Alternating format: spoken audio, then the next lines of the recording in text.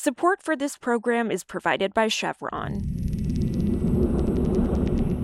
Hi. So, Zach, in April 2020, the developed world was largely stuck at home due to the COVID-19 pandemic. What did that mean in terms of global emissions?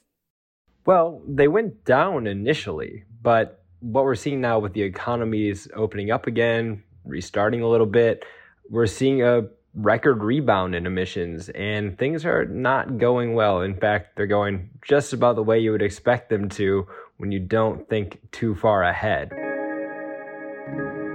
What happened during the pandemic recovery is a lot of nations vowed to go green with their spending. With vaccines starting to be rolled out, the primary focus remains on getting the pandemic under control. But at the same time, governments must seize the opportunity to create a recovery that is both green and inclusive. But really what they did was do short-term liquidity measures. This was a lot of social safety net spending at first, and then a lot of fiscal and monetary measures that were open to all sectors just to keep economies humming. So when you open things to all sectors in a business as usual way, is going to favor incumbent industries, which across a lot of the world is going to be the fossil fuel industry. I'm Annie Snyder. This is Politico Energy. And today, Zach Coleman on the green recovery that wasn't. It's Wednesday, October 20th. So, there is that phrase, never waste a good crisis. Certainly, the world noticed when emissions dropped so significantly back in the spring of 2020. What exactly was the promise? What was the hope around the energy component of those initial stimulus and recovery measures? Well, the initial promise was kind of embodied by then candidate Biden, who said we're going to build back better. These investments are a win-win-win for this country. He was saying, like many other leaders across the world, that we've got to use this crisis of collective action to head off the next one, which is climate change. In fact, it's not the next one. It's been happening. So there was this kind of idea that, well, let's kill two birds with one stone.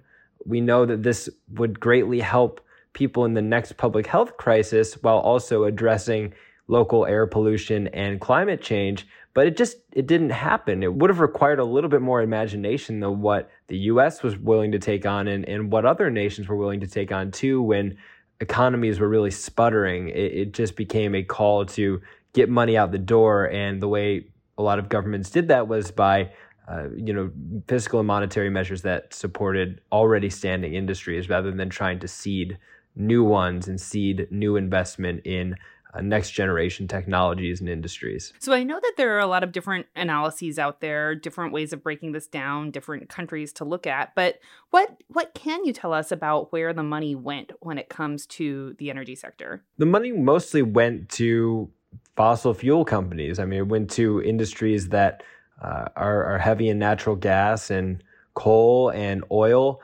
There have been some good reporting on which companies did take advantage of stimulus in the U.S. and elsewhere, and it is going to be those companies that are already well positioned from a political economy perspective, and that's kind of a function of the design of a lot of these stimulus programs.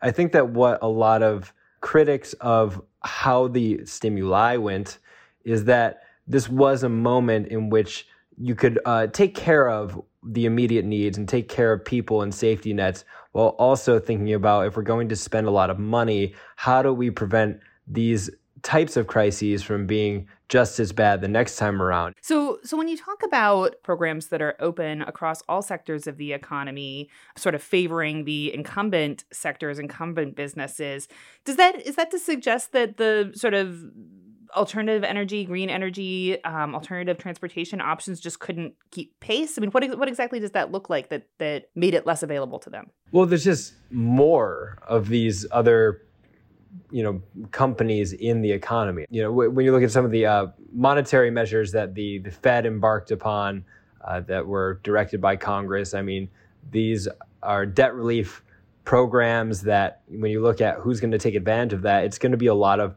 coal, oil and natural gas companies that finance their new exploration by issuing more debt. Is it too late now for governments to use this pandemic as a jumping off point towards transitioning to lower emissions solutions? It's getting to be a little too late. I mean, if you think about the reason for a stimulus. It's when your economies are flailing and you need to inject money to keep it going. And, now you're starting to see economies open back up a little bit. In the US, we're dealing with inflation concerns. And then you've got the energy shortage, which is politically a potent argument for people who might not want to invest in clean energy, even if it's not necessarily an argument that's made in good faith here, because it's not really clean energy that's raising costs. It's the mismatch between supply and demand and the rapid ramp up we're seeing in economic activity now.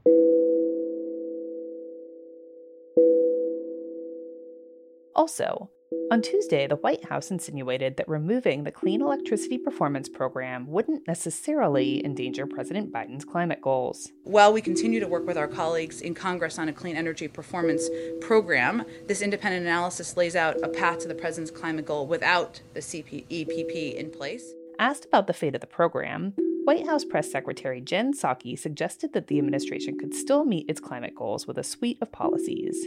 No one policy, in our view, makes or breaks our chances. It's clear that we need to pursue bold efforts in all of the economic sectors that release harmful... She pointed to other provisions in the infrastructure and reconciliation packages, such as investments in electric vehicles and charging infrastructure, and said that they would still ensure the economy would move towards cutting emissions in half by 2030. The Clean Electricity Performance Program has been in limbo in recent weeks, with West Virginia Senator Joe Manchin making clear that he's not fully on board with it. But many energy analysts and other Democrats on Capitol Hill are skeptical that the U.S. could hit its goals even with a clean energy standard, and are especially dubious about one that wouldn't promote renewable energy as aggressively as the original SEP. For more news on energy and the environment, subscribe to our newsletter at politico.com/morningenergy. If you like our show, then like it. Leave us a rating and review on Apple Podcasts, Spotify, or wherever you listen. It helps more people find the show. Some of the music in today's show came from the mysterious Breakmaster Cylinder. I'm Annie Snyder, and we'll talk to you again tomorrow.